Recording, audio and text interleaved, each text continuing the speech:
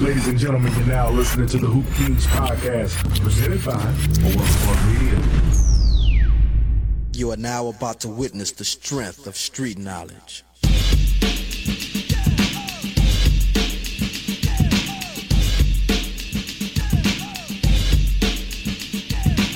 Ladies and gentlemen, welcome to the 6th installment of the Hoop Kings podcast. Hey, it's your man, Coach Flight, and we're getting down in the gritty, talking everything from strategy to opinion to coaching with this thing called Rhyme Ball. Hey, I'm in the booth with my brother from another, the medieval one, King Art. It is I, and I am him. This is the medieval King Art, and it's so good to be back. In the words of Marshall Mathers. So I'm so glad to be back in the studio, man, back in the booth. Talk about the NBA playoffs, man. We have so much in store. Let's go ahead and kick it off, man. What we got first, Coach? Hey, man, this is a special episode, man, during the NBA playoffs because here in a matter of, I'll say another month or so after the finals, we're going to announce the NBA MVP. For sure. And this is a special presentation from the Hoop Kings podcast. Get it on Spotify and Anchor. Holla. The Real MVP. That's what we're going to title this one.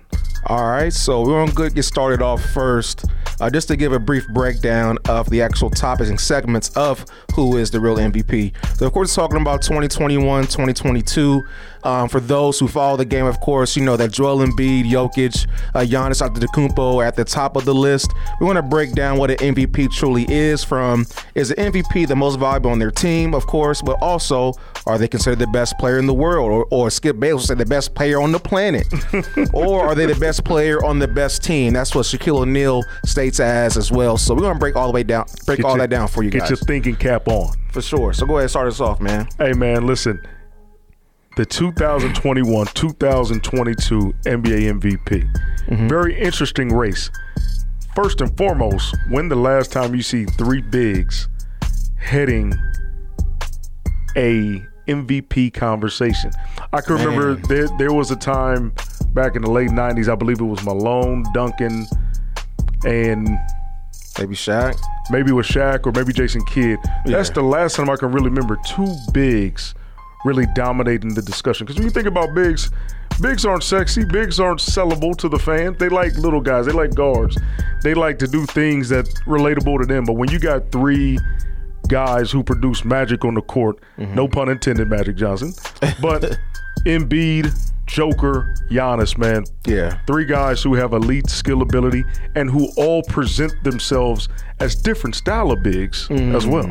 I agree with that, man. Actually, I believe the last, big man to win the MVP was Shaquille O'Neal in 2000. So the fact that we've had this transition, since the three-point shot with Steph Curry and the Warriors, and we had to adapt to that type of style of play. So you have your big man now stretching out to shoot the three ball, which all three of these guys can do outside of Giannis, maybe consistently. But at the end of the day, man, every team is going to need a big man no matter what. And I think just with Joel Embiid, like his footwork, able to shoot the three, able to shoot off the dribble, able to back you down, able to give you double-doubles every night. Buckets. And it's like then you have Jokic who can take the ball off the rim and go coast to coast with it and drop dimes. So it's like you definitely did not see that in the early 90s and 2000s. Like, for example, I'm in school, right?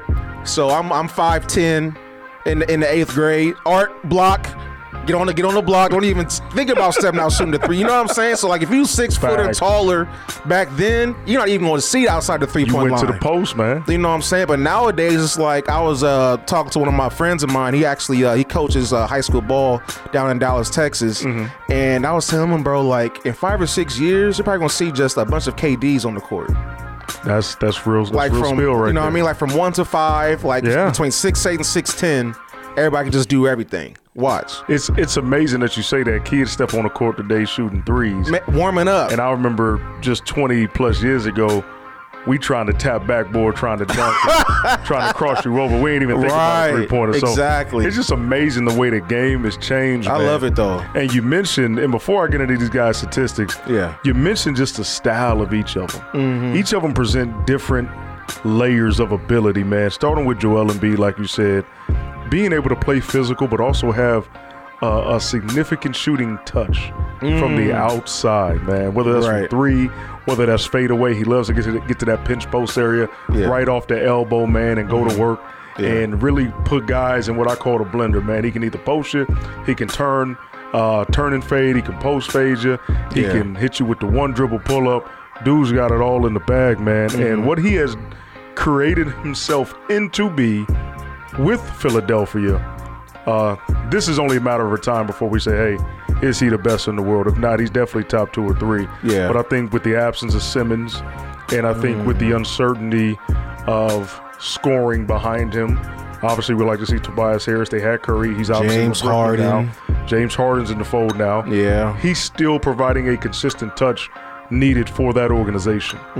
So he has an ability to me to even be better than where he's at right now, and to average 30 points a game, roughly 30 and a half points a game, 11 rebounds, 4 assists, played 68 games.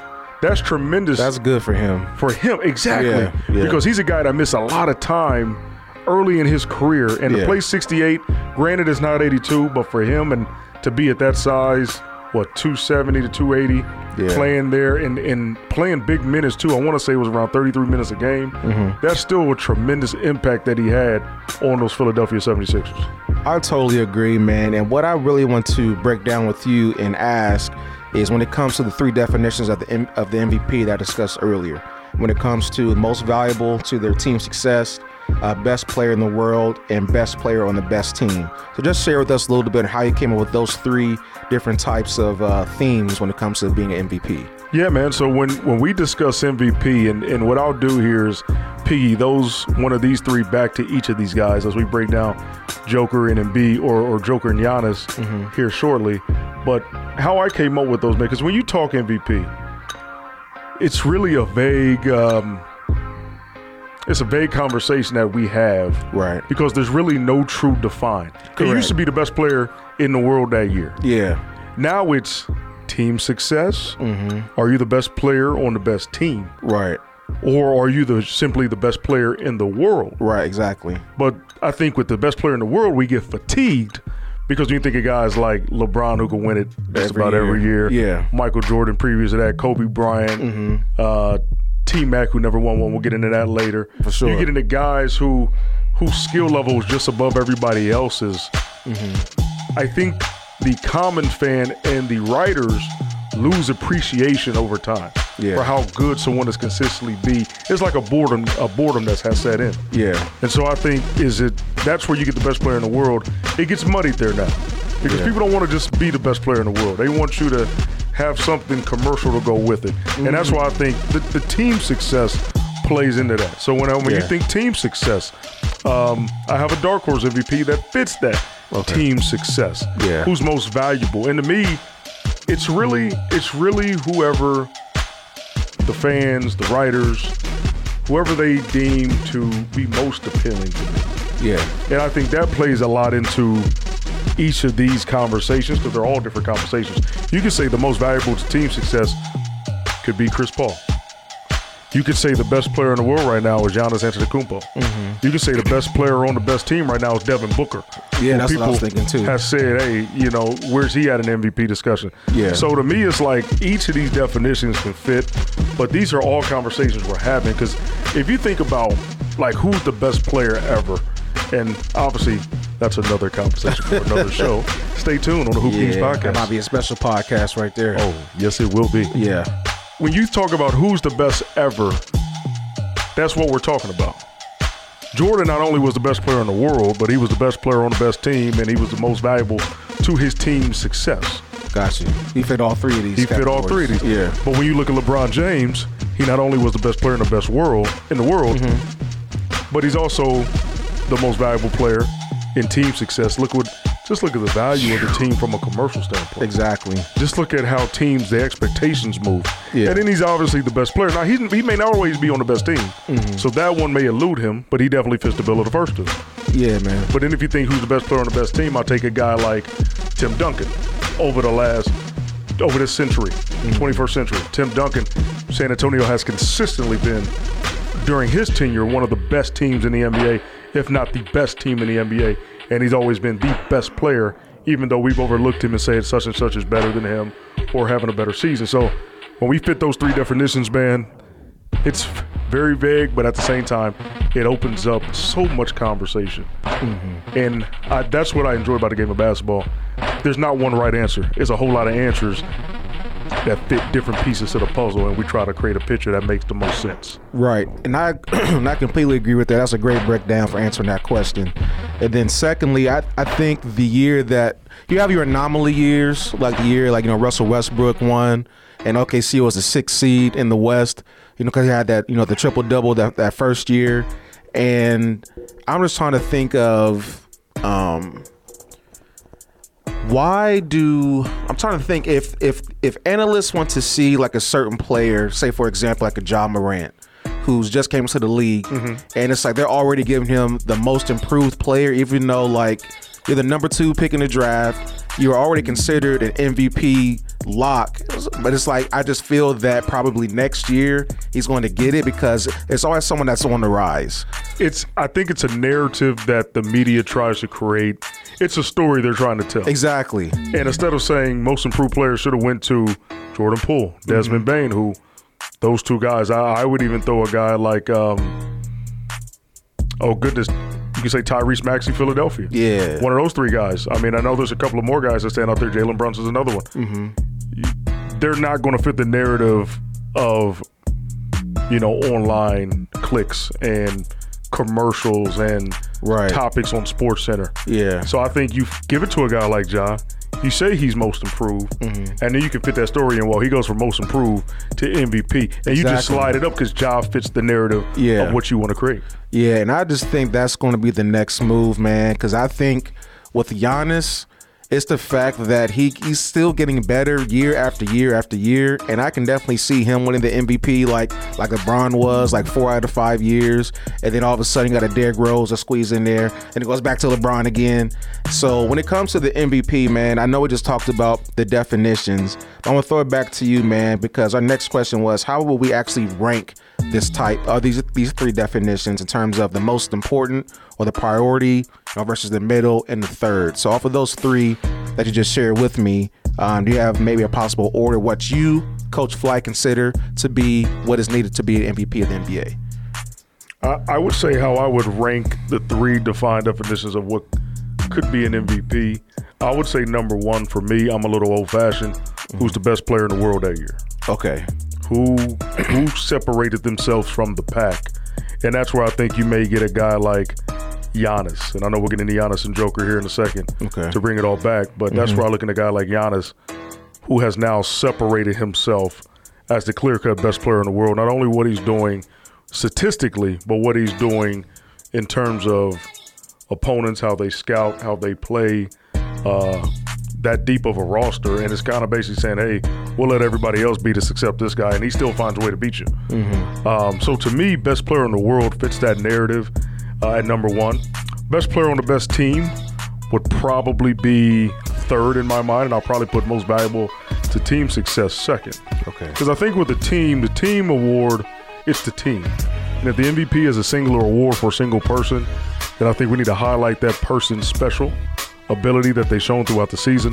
So I would say most valuable to team success is 2nd, to where I put a guy like a dark horse MVP candidate, Chris Paul. Chris Paul was only averaging 14 a game, but he's averaging 10 assists, shooting 50%, close to 50% from the field. You got a guy like that who has changed the culture and has basically risen that sad franchise over the 2010s into now. They might be the best champion outside of Golden State that we've seen in years if they are able to win the title this year.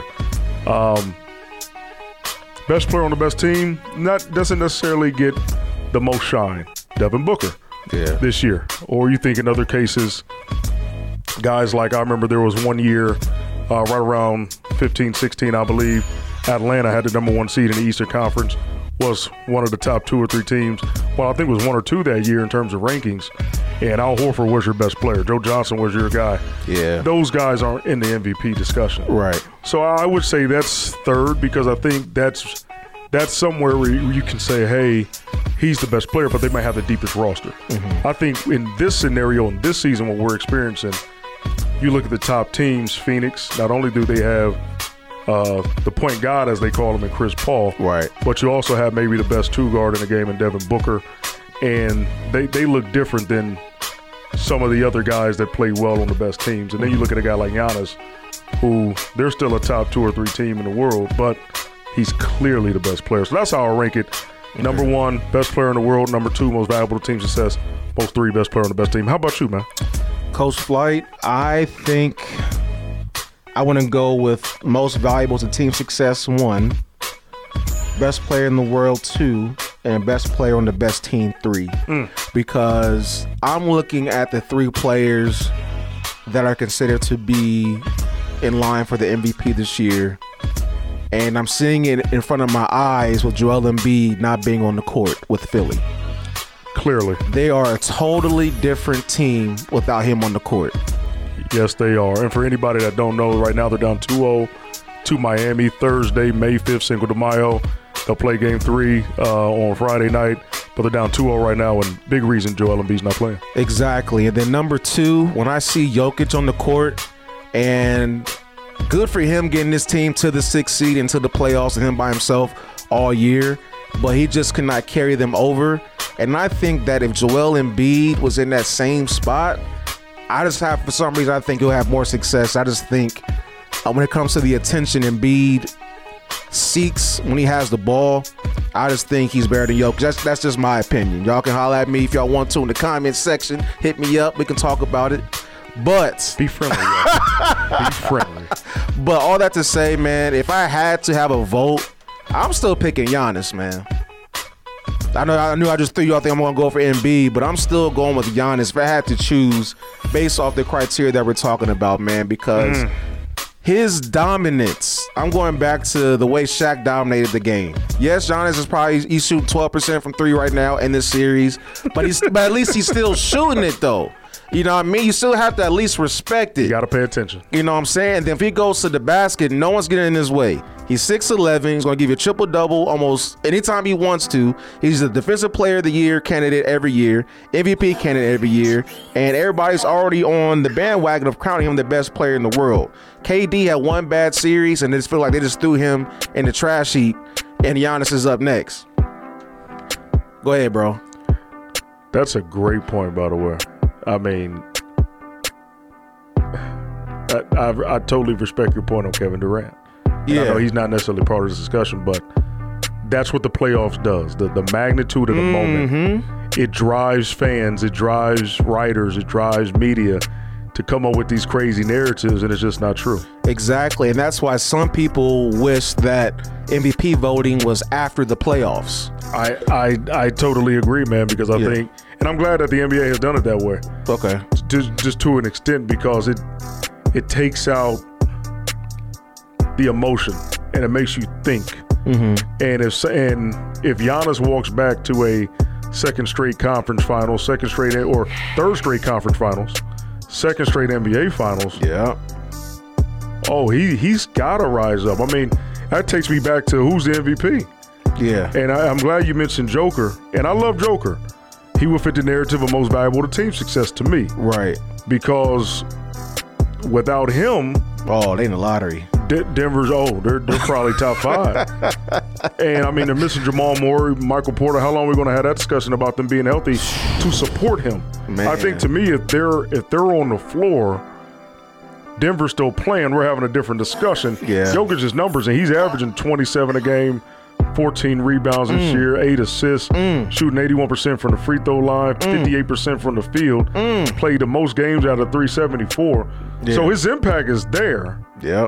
But at the same time, he needs help, man. He needs help. But then I think with the other two, they put their stamp on the game harder. It's different. They don't control the ball. Their usage rate, maybe Giannis is closer to Joker. Yeah.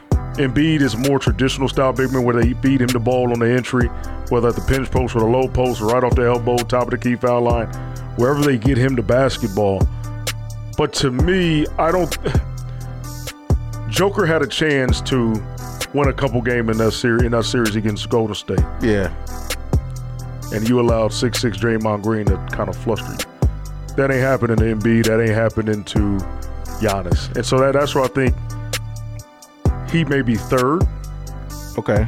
Despite having the great numbers, his usage rate is high, very similar to, Luka Doncic, has the highest ratio of ball usage in the league. Mm-hmm. So you're always going to put up great numbers. And his importance is he's basically their point guard. But I agree with you, man. It has to equate to winning. It has to it has to equate to a standard of excellence. And I think with the other two, even Embiid has had far more success in the playoffs than what Joker's had. Has Joker been in the conference finals? Just in the bubble. That's it. 2020. Just in the bubble. Yeah. Embiid's been the one outside the bubble. Embiid's consistently been in the second round here lately. Yeah. Granted, he hasn't broken through. But at the same time, I can say his roster, to me, isn't as consistent as what Joker had. Right. So I agree with you, man. I would say my MVP is Embiid. Okay. Because like you said, we're seeing the importance of him out. Mm-hmm. But then again, I do believe Giannis is the best player in the world, though. All right, cool. So you got Embiid for the MVP, and I have the Greek Freak. All right, perfect, man. So we want to end the MVP talk in regards to 21 and 22 season. But before we close out, move on to our next segment, let's talk about the best players that have not won the MVP in the modern era. So that's between 1980 and this year, 2022. So I'm going to let you go ahead and go first, Coach Flight. Give me a player that you believe should have won the MVP and never won one. This is a heavy discussion, man. Yes, it is. We can go all night with this. Just some great baselines for maybe future shows, man. This is outstanding. Best player not to win MVP, to me, there's two that stick out. Number one, and I went a little different. Okay. Patrick Ewing. Career averages 21, 10, 2, 3 blocks. But what he did for a New York Knicks franchise. He was the man. Who, in the 80s, he basically resurrected them. Him, Mark Jackson, Bernard King late in his career. Yeah. Those guys basically brought the Knicks back from those years in the mid-late 70s, early 80s to bring them back to some sort of consistency and dominance. And you've seen that matriculate in a finals appearance in 1994 and even in 1999 when they were the 8 seed. Yeah, he was hurt, and if he's not hurt, they're probably not an 8 seed, and they probably won the NBA championship in 1999. And that's even against Tim Duncan and against David Robinson. Yep, young Timmy. Yep. But I think over the course of the years, man, he's been. If you listen to guys like Shaquille O'Neal, and Shaquille O'Neal always highlights the best big men in the game, starting with Bill Russell. Kareem, Will Chamberlain is his top 3 always. Mm-hmm. But he also shows respect to the guys that he battled against. Yeah. No matter how obnoxious he may be sometimes, he always shows love. And Patrick Ewing, along with David Robinson, is on that list, man, in terms of guys, Hakeem, that gave him trouble. Yeah. And so to me, Patrick, what he meant to the Garden, what he meant to New York, I mean, he was box office. You had to see the New York Knicks with Patrick Ewing. You're talking about a guy that can not only shoot who had an outside jump shot, who could hit that Karl Malone top of the key jump shot. He could also step out, man, and kill you from any point in the mid-range. Mm-hmm. He was dominant on the block. He was a ferocious defender. He was, all defense, man, all world, all everything. For him not to win an MVP is tragedy. My next guy, this is a travesty that he's not even top 75. Coming soon. This is a guy that has won multiple scoring titles, a guy who has lifted some of the worst franchises, and I put them on his back amid injuries. Tracy McGrady has to get the love and the respect that he deserves as one of the great players. Post-Jordan, and this is with Kobe, young Kobe, this is with Shaq, this is with Duncan, this is with Marbury, Iverson, you name it. There was a guy in Orlando who was the best player in the game until Kobe ascended in 05-06. That's just personal facts, and I'm a Kobe guy. I'm sitting next to a Kobe guy. You can't tell us nothing about Kobe. But there was a 5-6 year stretch in there where it was T-Mac. Yeah. T-Mac was the best player in the world. He did not have the team success to back it up. But you talk about the injuries in Orlando. Grant Hill was supposed to be there with him. Tim Duncan was supposed to go there with him. They killed the trade, or they killed the signing right there. Mm-hmm. Yao Ming consistently getting injured in Houston. When Yao's healthy, you got other guys missing. Tracy McGrady is a living legend. Without McGrady, we don't have Durant. We don't got some of the guys you consistently see today. And you always say, well, Dirk this, and like Dirk's a guy that's changed the game. You also, I look at guys who has elevated the game to a standard in how it's played, and you say, who are some of the great wings? Well, you look at a guy like Tracy McGrady, and he's bred by guys like Michael Jordan, Dominique Wilkins, Clyde Drexler, and so forth. Yeah. But for this modern era, for this last 20 years, you can't say who's top 2 or 3 wing guy without saying Tracy McGrady is 1 or 2 next to Kobe. You just can't do it. Bro, I love those picks, man, and I just feel there's just so much disdain against Tracy McGrady's career, man. I don't know if because it was injury riddled, or because he played on bad Orlando Magic teams, or when he got to Houston, the ceiling for them to win with Yao Ming and T-Mac, and, Shane Battier, Skip to my lose, like they underachieved. So I just feel like he's just getting the repercussions of that. And even when he went to the Spurs, try to get that cheap ring, he still couldn't get that either because they ran to that Ray Allen corner 3. So at the end of the day, man, Tracy McGrady, unfortunately, he's one of those players that didn't win the chip, didn't get past certain rounds in the playoffs. But when you watched him, he just stood out so much, man. He's a 6'8" 2 guard. These were different times, bro. Like 6'8" 2 guards, 6'7" 2 guards that can also play offense and lock you down on defense. He was a guy to me that when you talk about Kevin Durant as a unicorn of the game who stands out, you got to say T-Mac. And I could even say T-Mac was a little bigger physically. Yeah. He was, bounce. He had bounce. He could get to the same shots that Durant can get to. Yeah. I just think it's a travesty that, the guy was 6'8", 6'9". Playing the 2 guard. Man. Without the ball in his hand as much as you see guys today. Bruh. Think about that.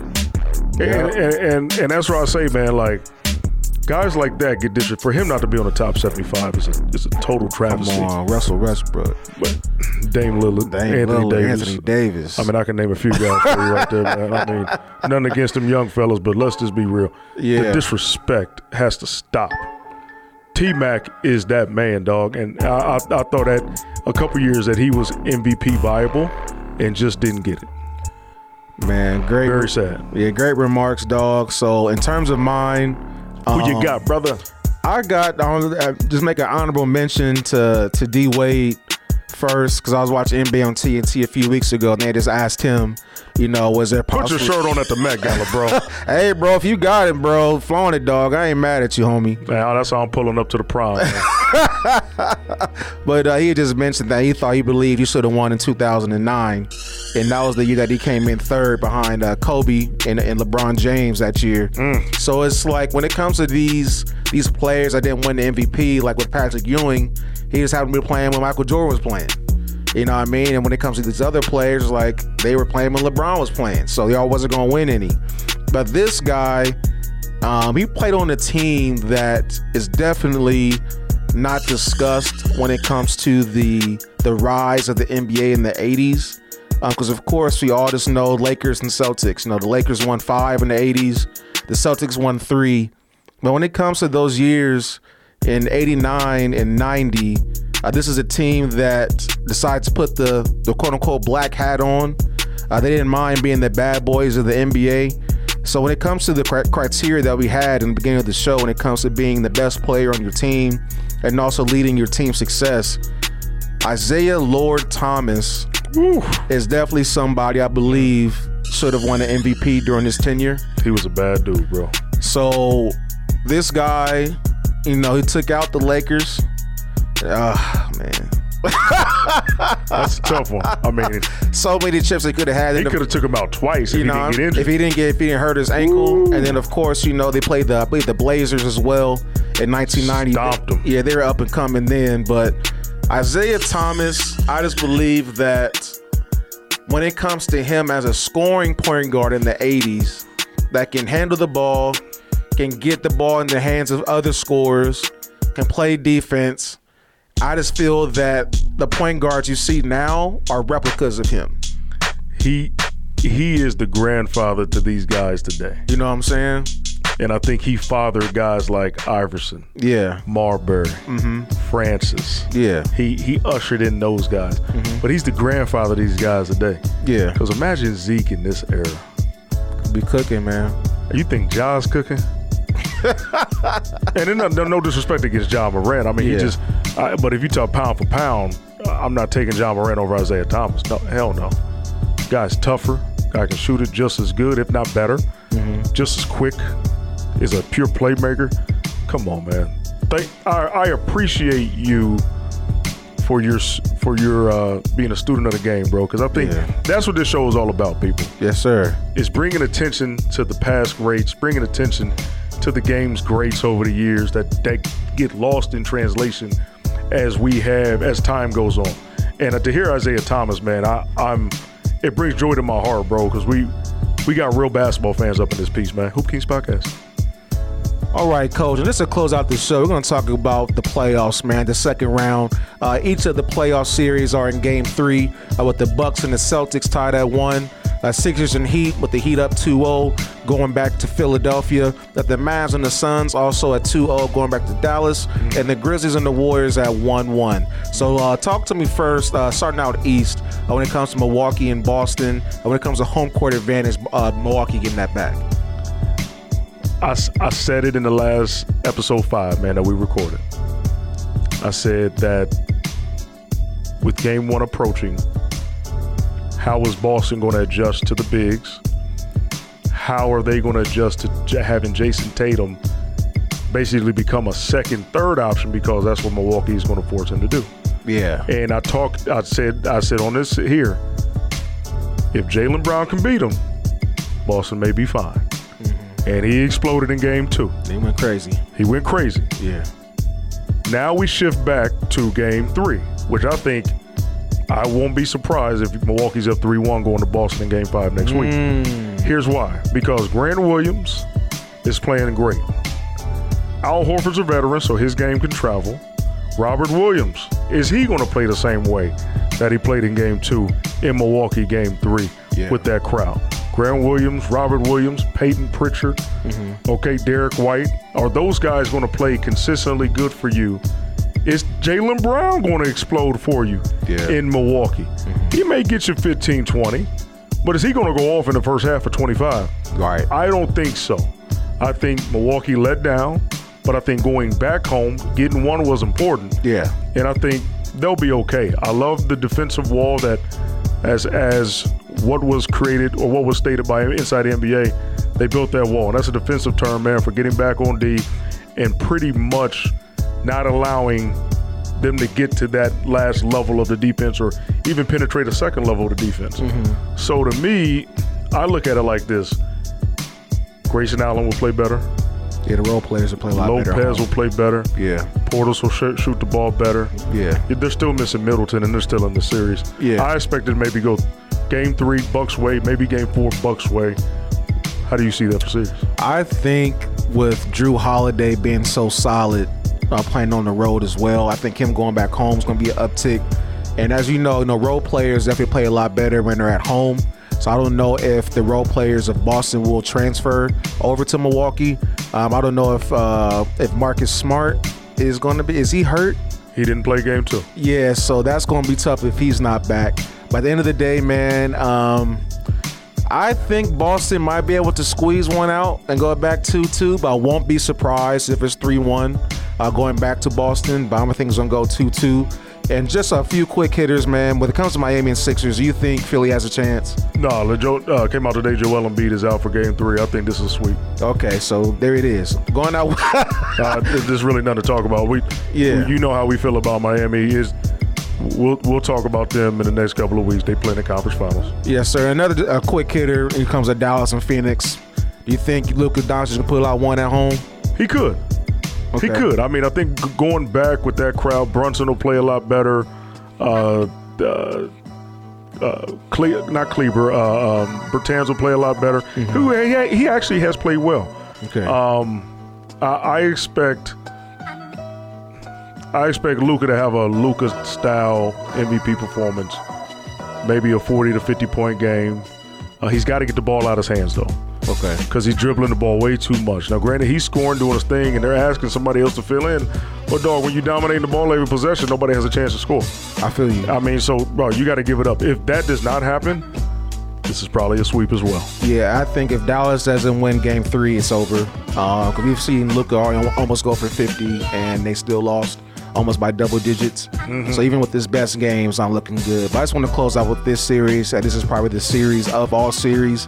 When it comes to Memphis and Golden State, 1-1. Hell of a series. Going to Golden State, going back to the old Oracle. What do you think about that series, man? Dylan Brooks being out for Game 3 suspended is huge. I think that crowd will be raucous. Yeah. That crowd will up the Memphis crowd. Oh, for sure. And I can see Game 3 being a blowout going towards the Warriors. Same scenario with the Bucks. I think you can't let a veteran team get one on the road and go back home. And that's exactly what I see with Golden State. They're going to be poised. Klay Thompson has not played well. I expect Klay to shoot the ball better in a friendlier environment. I expect Draymond to Draymond. I expect Steph to Steph. Jordan Poole is going to give you 30 plus one of these games. Yeah. I expect 3-1 Bucks, 3-1 Warriors by the time we get back in next week. And just to piggyback, man, before we close out the show, I just think that young Memphis team and that raucous crowd at Golden State is going to be an eye-opening experience because a Golden State crowd in the regular season versus a Golden State crowd in the playoffs is totally different. So I believe that's going to be a shell shock, and Golden State might win by 20 plus Game 3. It just depends on which Memphis team comes back Game 4, if they can come with more poise. But I think experience is definitely going to take a toll on the team. I mean, bro, I'll end it like this, bro. And as basketball fans, obviously we're Laker fans, as painful as it's been lately. Yeah. We are about to be blessed with 4 veteran teams potentially lining up. Not saying the Celtics can't get there. Yeah. But 4 veteran teams lining up to go after the championship. And to get a box office, and it's box office, Suns, Warriors, that is box office. Even if the Grizzlies squeeze it out, to have the Suns in there, that may be the best team next to that 72-win Warriors that we've seen in the last decade. Phoenix is. I'm so serious. This is amazing how they're another gear. And the same thing on the East. Jimmy Butler led team in Miami. You got Kyle Lowry. Oladipo was back. About time, brother. I mean, we've said it in the past. Spoelstra, Riley, Udonis, the D-Wade factor. It's all there. And the matchup against a potential Giannis, man, we can't ask for nothing better, man. We are blessed to see some great basketball here by veteran teams late in the season. Not saying I don't love my young Bucks, but let's be real. This game has always been dominated by veterans, and it will continue to be dominated by veterans. Close it out. Ladies and gentlemen, it's been another beautiful episode of the Hoop Kings podcast, man.